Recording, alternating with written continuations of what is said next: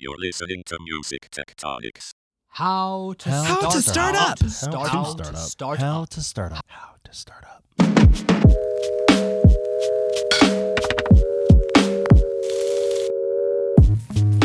Welcome back to Music Tectonics, where we go beneath the surface of music and tech. I'm your host, Dimitri Vitsa. I'm also the founder and CEO of Rock, Paper, Scissors, the PR firm that specializes in music tech and music innovation. We're also doing some marketing alongside PR. And you know that because I say that on every single episode. But we're launching a new series with today's episode. It's called How to Start Up. And so this new series is going to be interspersed throughout the Music Tectonics schedule. And we're also launching 2 other interspersed series. So if you're not into how to start up, stick around. We're also doing executive insights on some episodes, or what we call fascinating ideas, like the voice synthesis episode we published last week. Whether you're new to music tech or a veteran, I'm hoping you get value from each of these threads. Some will be suited for you based on where you are in your career, but keep listening so that we're all on the same page for when we meet up at the Music Tectonics Conference in October.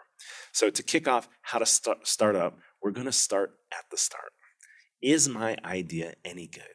As we build more episodes, we will walk startups through some of the most important topics to get off the ground and grow to be successful, with the help of brilliant minds like Vicki Nauman and Bill Campbell and many more. But to help kick things off with this, is my idea any good? We've got with us today Cliff Flouet. Hey, Cliff, how are you doing? I'm very good indeed. How are you, Dimitri?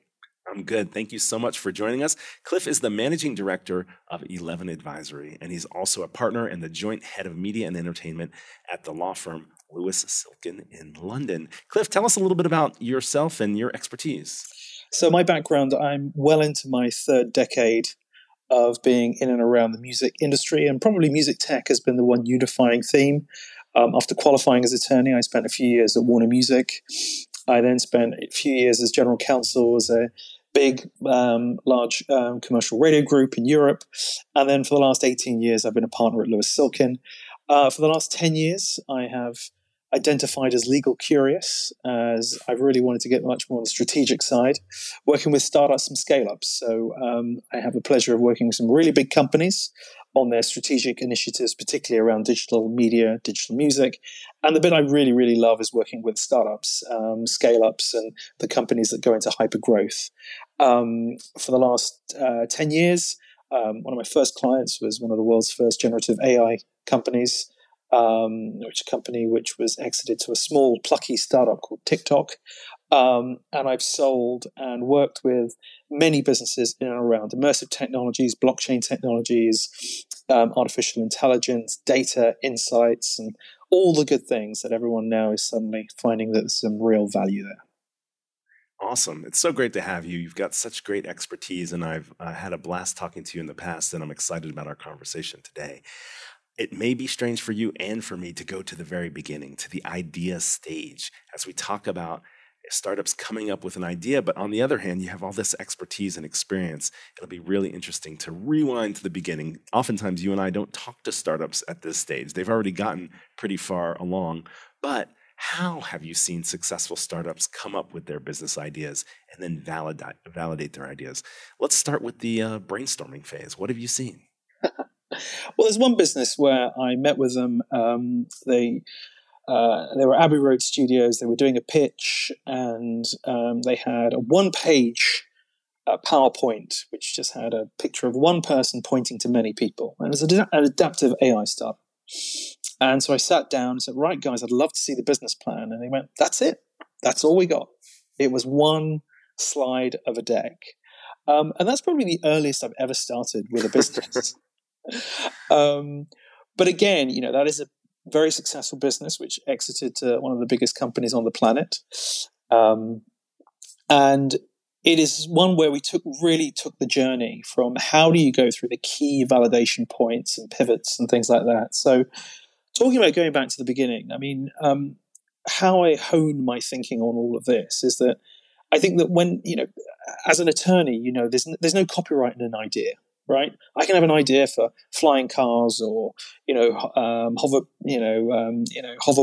or anything else fantastical, as it were. But unless it's unique, unless it's ownable, unless it's patentable or registrable or something like that. There isn't any inherent value. But long before then, there's kind of a three-level test that I look at in anything in the music tech world, which is, one, does the technology exist? There's lots of slideware and vaporware out there. Number two, is it a real solution? And number three, is there a business there? And what is interesting is that you can have two of those things, which is great, but it's not necessarily going to succeed. You're going to have to really, really demonstrate. And I'll delve into that a little bit more. I mean, with regard to the technology, there's a lot of technology in search of a solution right now. Absolutely. I've got this incredible platform, I've got this incredible app, I've got this incredible this. So, but what does it solve? All right, so that's question number one: is the technology real, or is it there? Some people, they think they've got to fake it till they make it, or they've seen too many documentaries about people and getting the wrong lessons from them, etc., etc. But the technology's got to be real. But probably more importantly, the solution's got to be real. There's a lot of what I call imagined problems in the music industry. So you've got a classic one, which most startups say is, well, this industry has a real problem with transparency and opacity. Depending who you speak to, they like it just the way it is. Yeah. And that ain't a problem, right? So a lot of the time, these solutions in search of a problem, is it a real solution? Is it something that's going to add value? Is it something that's going to create more? I've got my own personal views that, the music industry sees all kind of music technologies as either a maker or a taker. And if you get put in the taker bucket, like certain big platforms have just almost this week, they ain't going to play nicely with you. But if you're seen as a maker, you're additive, helping to solve problems, helping to real world problems, then you're going to get there. And then probably the last of those things, as I mentioned, is there a business there? There are lots of technologies out there which do solve problems, but it's going to be commoditized, or you're not going to be able to charge for it, or you're not going to be able to come up with a scalable model that is investable. So in those first ideas, those are the things when I'm working with companies when they're having the ideation phase. Now, the trick on doing that as an advisor is how you do that without poo-pooing everything. How do you do it? A lot of the time someone comes up with something and just through dint of age, okay, no one's ever thought of a business that does this. It's like, I know 5 of them, right? And they all failed, and that's probably a data point in and of itself. So you don't want to be that guy, but sometimes I have to be that guy. Sometimes you really want to test the technology, and when people aren't being really open or straightforward with you, it's probably because it doesn't exist yet. Now, if it doesn't exist yet, that's fine, but you've got to say so. You've got to say so. And then really, I think that where advisors, working with advisors come, is to work out, is the solution real? Is this an imagined problem, or is this a real problem? So if you can get through those 3 gates of turning it into a business, it being a real solution, and the technology being sound, you start to get to an idea of this is something that can build and scale and grow. It's a painful lesson. It's a tough lesson. But those tests seem to be pretty robust, and it certainly worked for me. Whoa, we've kicked off this episode of How to Start Up with a bang. Cliff, this is epic. So you mentioned, is there a real solution? Is there something that actually needs to be solved here, or is this a manufactured solution? Does the technology exist? Can the technology actually exist? Is there anything there? Is there any there in terms of the actual technical solution? And is there a business model here? How are you going to keep this going if you can't generate some revenue from it, or an acquisition or something there as well? So those are great, amazing tips right out of the gate. Love it. Thank you for sharing so much there. So let's say somebody has ticked off 2 or 3 of those boxes. They've taken care of that. I'm sure there's another process. You've gotten through the idea phase. What do you do to validate your idea? What do you do next? Validating the idea is absolutely key because, you can call it a thesis, you can call it a white paper. At the end of the day, it's a guess, right? So you've really then got to take it out into the wild. And you've got to have people who are going to trust you enough to give you access to data or customers and to be able to run it into the wild. Again, this is one of the reasons why working with advisors works really well, because they're going to be able to walk you into those places to be able to test those theses as well. So if I talk about that business that we talked about, the adaptive AI business, they had a fantastic proposition which could basically change music live in real time, midstream. And I said to the guys, they said, look, there'll be a day when people will be able to manipulate music. And I said, look, that'll happen in 10 years. I was out by about a year, right? But for now, the labels and publishers are not going to allow you to do this. So we decided to go down a lateral approach, which is, well, if we can't change the music, let's try and change the ads around the music. So we actually developed essentially to prove the capabilities of the technology by doing something that we could do rather than doing. And I think that the other thing I would just say is that when you come to the validation perspective, you have to see this as chess, not checkers, right? As a startup, as an entrepreneur, as a founder, people want to go immediately to the other side and, you know, be able to jump through all of the hoops, et cetera, et cetera. But in the chessboard, they say, look, we're going to have to go and prove this, probably in a different area, a different type of customer. You know, you may want to boil the ocean with the music industry, but perhaps you have to test it with podcasts or advertising or something that you don't see as quite as sexy or as interesting. But you can genuinely go and validate the idea. So sometimes you need to leave the sandbox in order to make sure that it's actually going to work. And it gives you a much safer and broader example. You know, sports companies are really comfortable working with data. Advertising businesses are really comfortable working with data. Creative businesses are so. So why not go into a more benign environment to be able to test it? And people will say, but Cliff, we're a music startup. I said, we're just validating it. So I suppose really what I'm saying here is finding a safe space to be able to validate your space is essential. And it'll give you the space and time to be able to develop your MVP. Whereas, you know, and then they get other people like, no, I have to go and do a deal with a major label. And it's like, but why? And it reminds me of the old days when I was speaking to artists. And I say, I want to sign to a major label. It's like, this is not a great deal for you guys at this point. But I just want to tell my mum I've done a deal with. And so you get some startups that way as well. But just want to be able to say, hey, we've done this great deal with this major label, et cetera, et cetera. I just wouldn't start there. I'm not saying don't go there, just don't start there. So validate your proposition in an industry where you can add value, where they welcome the technologies, where it's more of a known quantity, and use that as an example to demonstrate how and why your position is validated. Wow. Dropping knowledge here. I love it. I have never heard anybody say it that clearly, and that just makes so much sense to me. The last couple of years at the Music Tectonics Conference, we've partnered with the Universal Music Group doing a startup boot camp.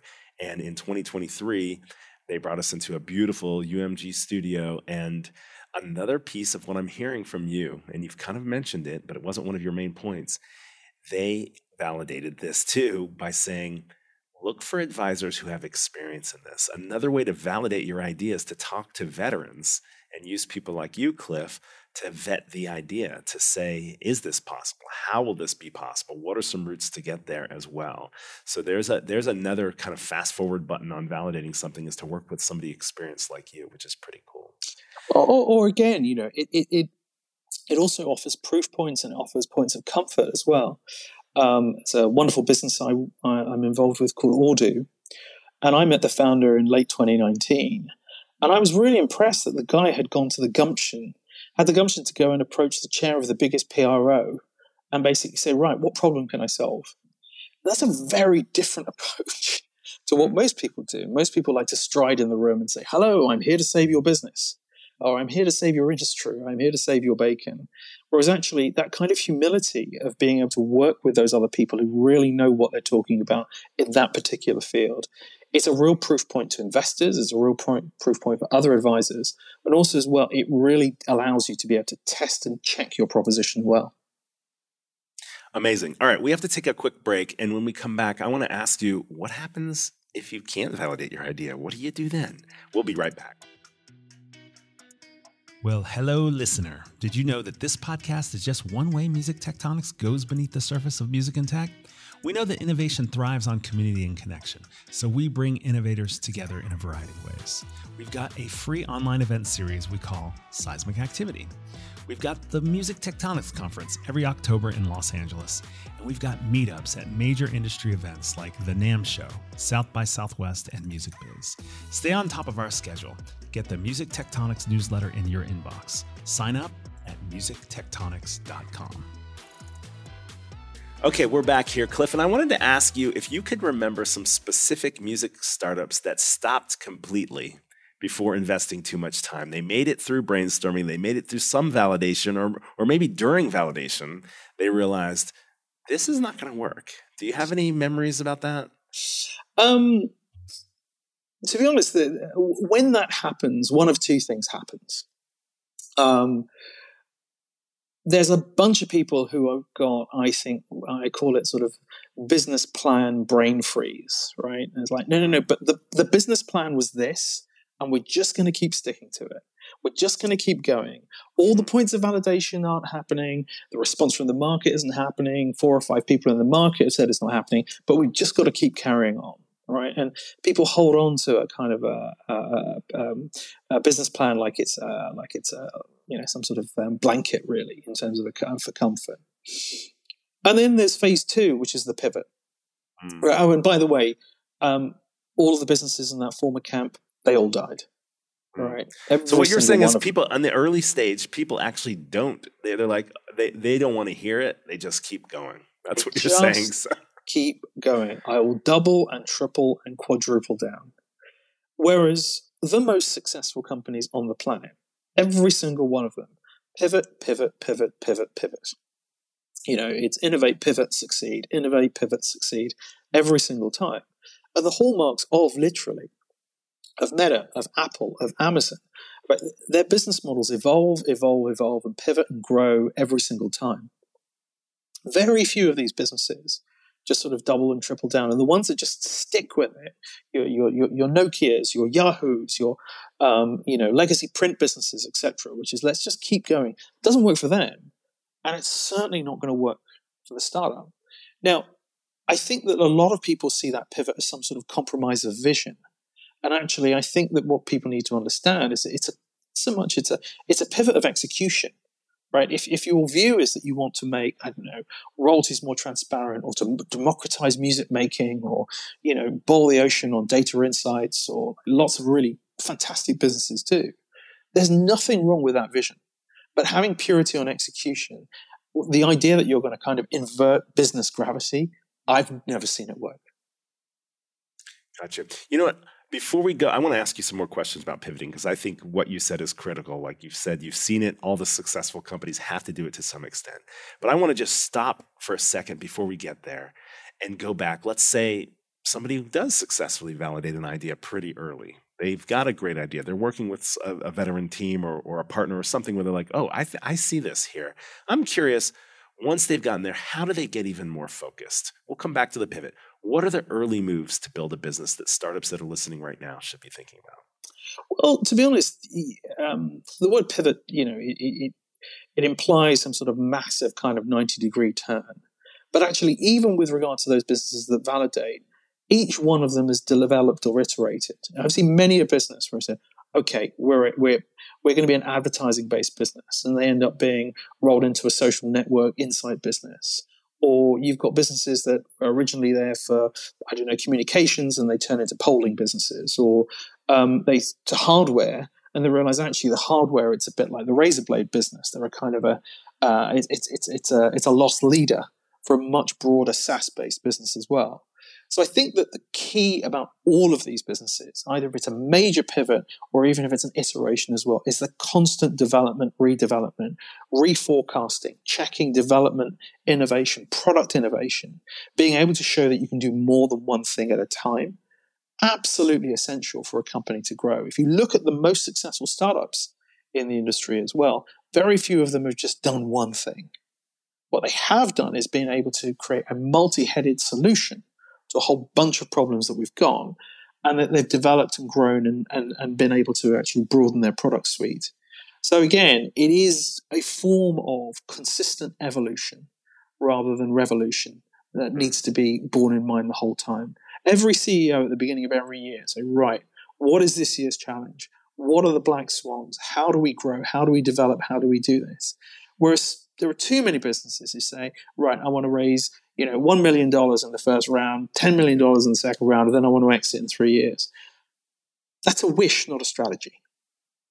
right? What you're going to need to be able to do is demonstrate scalable growth, be able to show something absolutely tangible and life-changing, or be able to develop new products and services that's going to get you those milestones. Simply raising for the sake of raising will not work.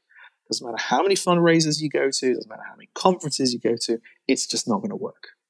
So I'm curious, a lot of startups are a one-person show at the beginning. They might be technical, and they're just pounding away at an MVP or some kind of platform or some kind of product, or maybe it's a duo. Somebody's got the sales business or marketing mindset, and then they've brought on a technical co-founder to build and so forth. When you meet a company that's at that phase, what's say they validated, you like their idea, you can see they're being agile, they're willing to switch to different verticals if needed to test things out, play in somebody else's sandbox, and then come back to music, etc. What are the other first things they should do?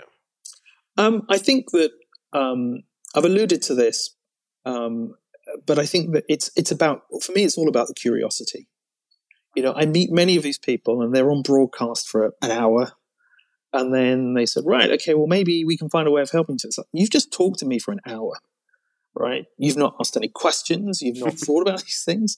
And it's not that I've got the answers, but that lack of curiosity. I mean, there is something about music industry which people conflate consumption with expertise with extraordinary ease, right? I've listened to all music all my life, and therefore we've done that. And often I have to break it down. Lots of these businesses that say, if I were to say to you, Dimitri, as a prospective client, I've come up with a new technology that's going to revolutionize the gas industry. I don't know how gas is made. I don't know how it's distributed. I don't know how it's paid for. I don't know how it's charged. I don't know how the supply chain works, but I'm going to disrupt it. I think you'd be a little bit skeptical, right? Well, I get that most days about the music industry. Yeah. They don't understand the rights, or what they will do is point to the technology and say, but blockchain. I mean, that was my favorite one, that blockchain was going to magic away copyright or regulation. And, when you're as old as I am, you heard that shit about the internet. You heard it about social. You heard it about UGC. You're hearing it now about AI. It's like, dude. Whereas the businesses where they do, they're like, why does that work that way? What are the things that we can do? And I think that curiosity is what I'm looking for in the founders. With the founder team, it's a really interesting dynamic, right? It to a certain extent, it is like a marriage that you're sort of getting involved with. And actually, it's very much hard truths, but also they tend to be quite a check on each other. With solo founders, you end up with people who are, by their very nature, self-starters, focused and going through. But the ones that realize they need a squad around them, again, are the ones that I have seen succeed. And some of these people are the smartest people I've ever met in my whole life. But they have the humility to understand they don't know everything, or at least they're prepared to have it done. The ones who dismiss it out of hand, and those can be duos or solos as well, that, frankly, I just say, look, I wish you all the very, very best. And you tend not to hear from them again. I suspect there's some people listening who are early in their startup to this podcast right now. Today, they're listening right now. And maybe they're a little deflated, but maybe they're saying, I want to do some self-reflection. I do. I want to take on the mindset that Cliff is suggesting here. And maybe we can fast forward it a little bit by talking about some of the things that you're seeing. You mentioned some of the big picture topics that have come up. Startups have shown up and said, I'm going to do this. I'm going to do that. It's going to change everything. When you look at the market right now, Cliff, what ideas do you think are ripe for success? And then after that, let's talk about which ones are ripe for failure. But what are some ideas that you see that are emerging that the music industry or society or culture or business is ready for now? Well, one thing that I've been, as we've become more connected, we've become more disconnected. The tragic issue of social, we thought it was going to be a cleansing light, like, Arab Spring and helping democracies, et cetera, et cetera. And unfortunately, we've been algorithmatized. And frankly, we've been more divided than, I can certainly remember. So as a society. Now, the good news is that it does feel like people want to come together. They want to come with experiences. They want to engage. So I am a big fan. I've been a long time a big fan of the whole superfan model.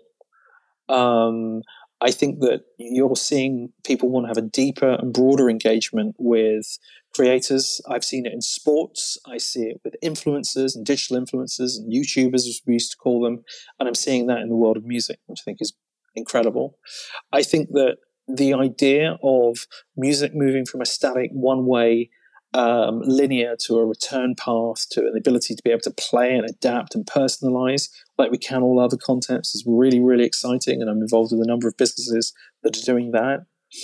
I think that there's a genuine understanding now that whilst people don't understand how music is getting played and they don't know how it's getting paid, I'm really interested in a bunch of businesses that are sort of joining the dots, being able to realize the value, because it's fantastic if something's been played somewhere or gone out there, but unless we've got the ways of getting paid. And I think that what's fantastic is that technology isn't of themselves the solution. And I think that's the thing that I would say to a lot of people, right? It doesn't matter if it's blockchain, it doesn't matter if it's AI, it doesn't matter if it's, unicorn dust, et cetera, et cetera.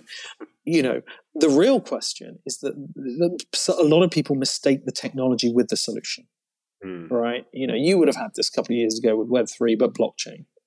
And blockchain will mean this and blockchain will mean that. No. But I do think that distributed ledger technologies, particularly in an AI-based world where you need sources of truth, could come in really quite handy right now. Right? So what people need to understand is that, do you want to invest in NFTs because it's an NFT, or are you investing in it because it's something that is collectible and something that people genuinely want? Right? For me, what people see as NFTs, you could call vinyl, right?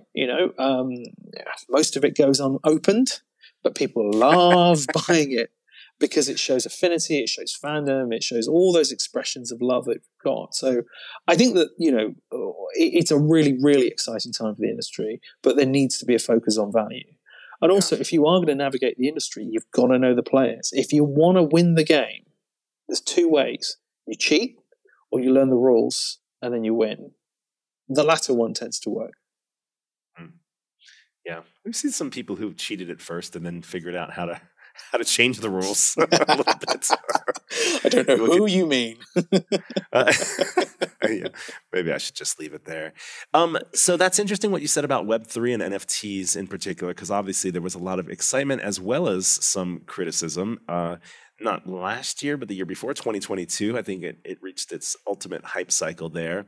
And your response of sort of, are you interested in NFTs because NFTs are trendy and hot right now versus because you see there's a market for collectibles and there's a new way to do collectibles that is interesting, has another type of value and so forth.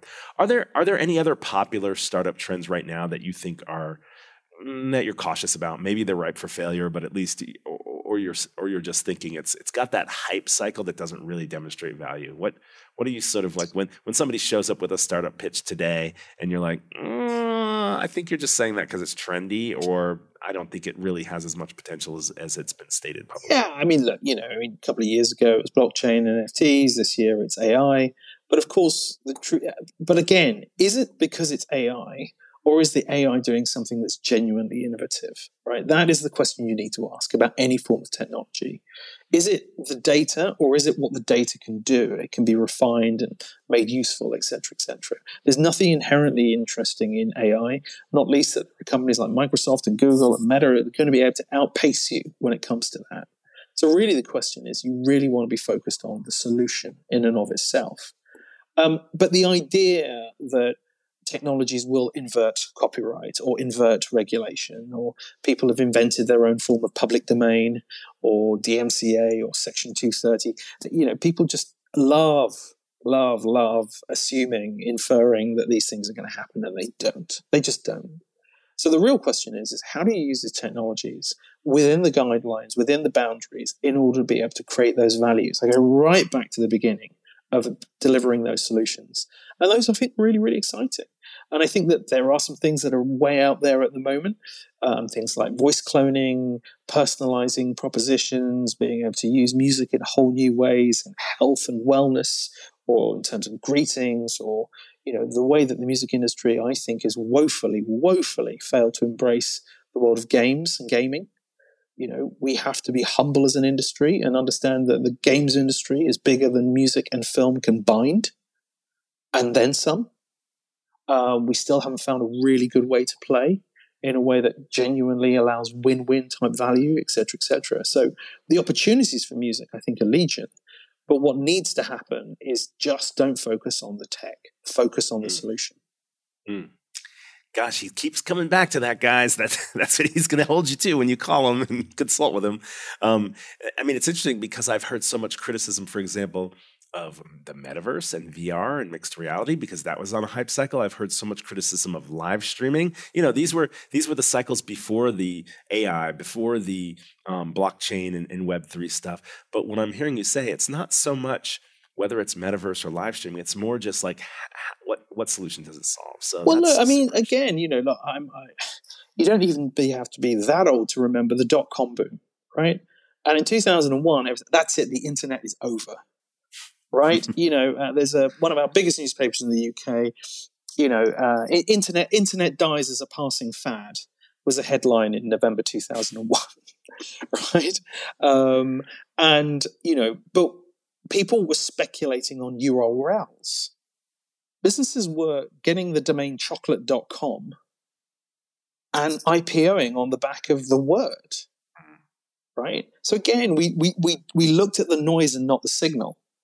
Right, the idea that we were going to be able to transfer to these entire new worlds of value, we didn't anticipate these things, and distributed ledger technologies, which in many ways Satoshi's white paper goes back to Napster and peer-to-peer things. If you look at the underlying valences of all these things, people say they've changed nothing. They've kind of changed everything. Right, and algorithms and large language models in 2012 and 2013 in relation to neural networks, and 2017 in relation to large language models to be able to create the kind of explosion that we're going to have in terms of AI.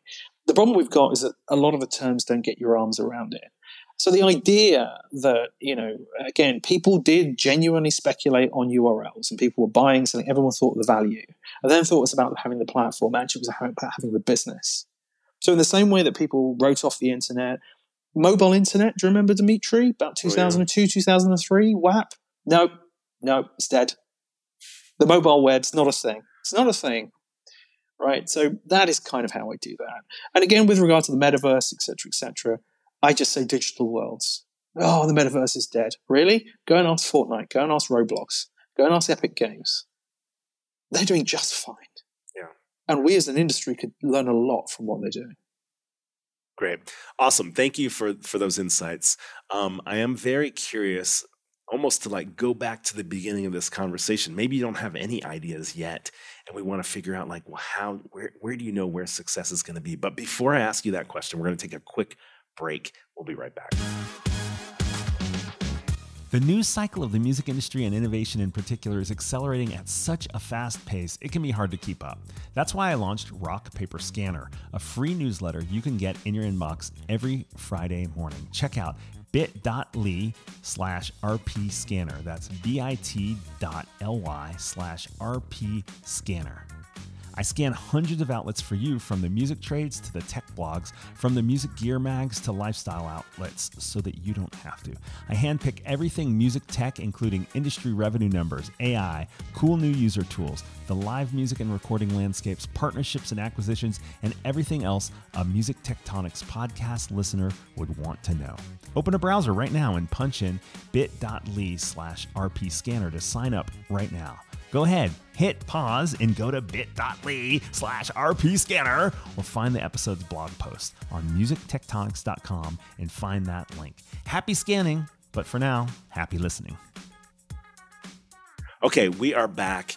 Cliff, how do startup founders find the right wave before it forms so they can ride the wave to success? I've seen it happen multiple times in the music industry. Sometimes it's an artist who figures out, online video is the place to be, and they build up their kind of following there, and they write it, right into another business or something like that. We saw people were trying to do it with Clubhouse during the pandemic, where they thought, I'm going to be a Clubhouse influencer, and people invested so much time and energy there. They may have gotten it wrong that time. We see people doing it on LinkedIn now and on the business side as well, but we've seen it on TikTok, we've seen it on Instagram from an artist perspective, but we've also seen it from a business perspective too. The folks that did figure out what the right mixed reality business was at the time, or figured out what the right Web3 business was at the time, are now the AI businesses that are actually solving real stuff. What's the mindset, or what do you do to find the wave before it forms, so that when you hop up on your business surfboard, you're actually going to be successful? Well, I think that, and I'm going to torture your analogy here about the surfing the wave, right? Oh. You've got to have the right board. You've got to have due course stability. You've got to keep your eyes open, right? People are riding the wave right now with, the first time I ever got on a surfboard, I sort of clinged on, closed my eyes and hoped for the best. It didn't end well, right? And that's what you don't want to be doing as a business, right? What you want to be doing is saying, right, do I know these waters that I'm going in? Do I know where the wave? And you can't begin to understand where the next wave is coming until you actually understand where you are. And I think in a lot of businesses, you'll ask them, well, where are you? Well, we don't know. Well, we've got this idea, or my friend's got a theory, et cetera, et cetera. What I think for the most successful businesses that I've ever seen, they actually understand, what is my platform? What is my core strength? How do I have the stability? How do I be able to grow? How do I know how to navigate these waters? Where are the buoys and where are the edges that I need to be looking for? Those are the things you can do. I often say this for companies that I work with: hope is not a strategy. All right? And there are a lot of businesses out there where, if you really drill down to it, their only strategy is hope. I hope that Microsoft buy us. I hope this and that. And look, you know what? People win the lottery. Not many. People win the lottery. And if you're comfortable with those kind of odds, then that's great. But if you want to be doing it, you've got to be much more strategic. It's got to be it's got to be chess rather than checkers, and be able to say, right, I have a strategy. And when I get to the next step, I know where I'm going to go from there. Or at least I'm going to put myself in a position where I can know where I can go. So you can surf the wave, you can run the board, you can, check the odds on poker, pick your analogy. You've got to have a strategy. What you need to be doing is working with people to be able to help hone, define, and revise your strategy at all times. Okay, awesome. I have one last question for you. What other resources or methods do you suggest startups tap to come up with the next big thing? This is the episode of Is My Idea Any Good? People are all over the place with their ideas. They might be further along with their startup, or they might be ready to pivot. But I'm curious what other resources you have in mind as we wrap up the episode. Well, I mean, depending on the type of startup that you are or where you're from, I would just keep saying you've got to be curious. If you don't want to test your idea, it basically means you don't believe in it. I would go so far as to say that, right? If you're not prepared to test it, then you really don't believe in it. So what you need to be able to do is be able to go out to people in industry, you need to do your research about who else is out there. I get lots of companies saying there are no competitors to my business, and say, oh, well, there's this business over here called Teacup that does exactly what you do. Oh, so if I know that, then you don't know that, then that tells me something. Make sure that you're there. Test the idea. Go out there and really, really be curious.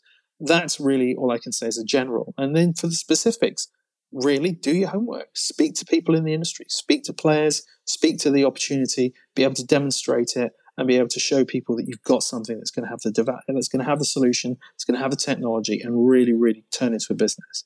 And a lot of the time, if you've got 2 out of 3 and you're working with someone to look for that third bit, that is all cool.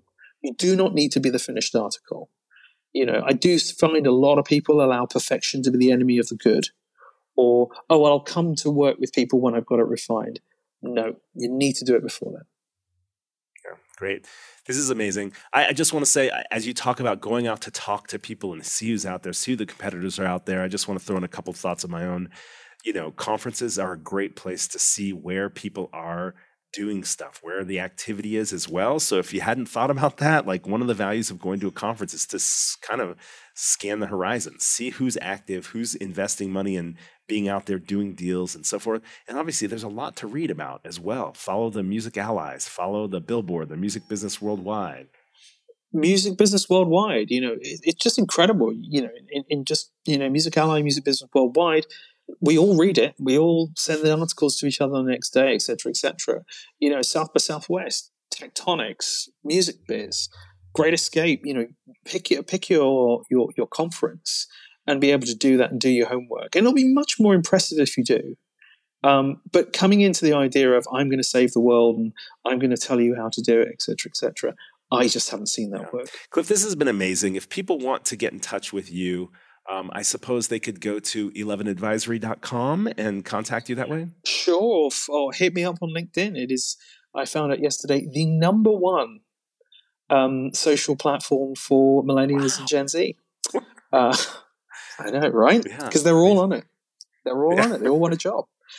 So find me on LinkedIn or find me on a panel somewhere. I'm usually there for diversity reasons because there aren't enough lawyers. Cliff, it's been great. Thanks so much for joining us on the Music Tectonics podcast. It's a real pleasure. Take care. Thanks for listening to Music Tectonics. If you like what you hear, please subscribe on your favorite podcast app. We have new episodes for you every week. Did you know we do free monthly online events that you, our lovely podcast listeners, can join? Find out more at musictectonics.com. And while you're there, look for the latest about our annual conference and sign up for our newsletter to get updates. Everything we do explores the seismic shifts that shake up music and technology, the way the Earth's tectonic plates cause quakes and make mountains. Connect with Music Tectonics on Twitter, Instagram, and LinkedIn. That's my favorite platform. Connect with me, Dimitri Vitsa, if you can spell it. We'll be back again next week, if not sooner.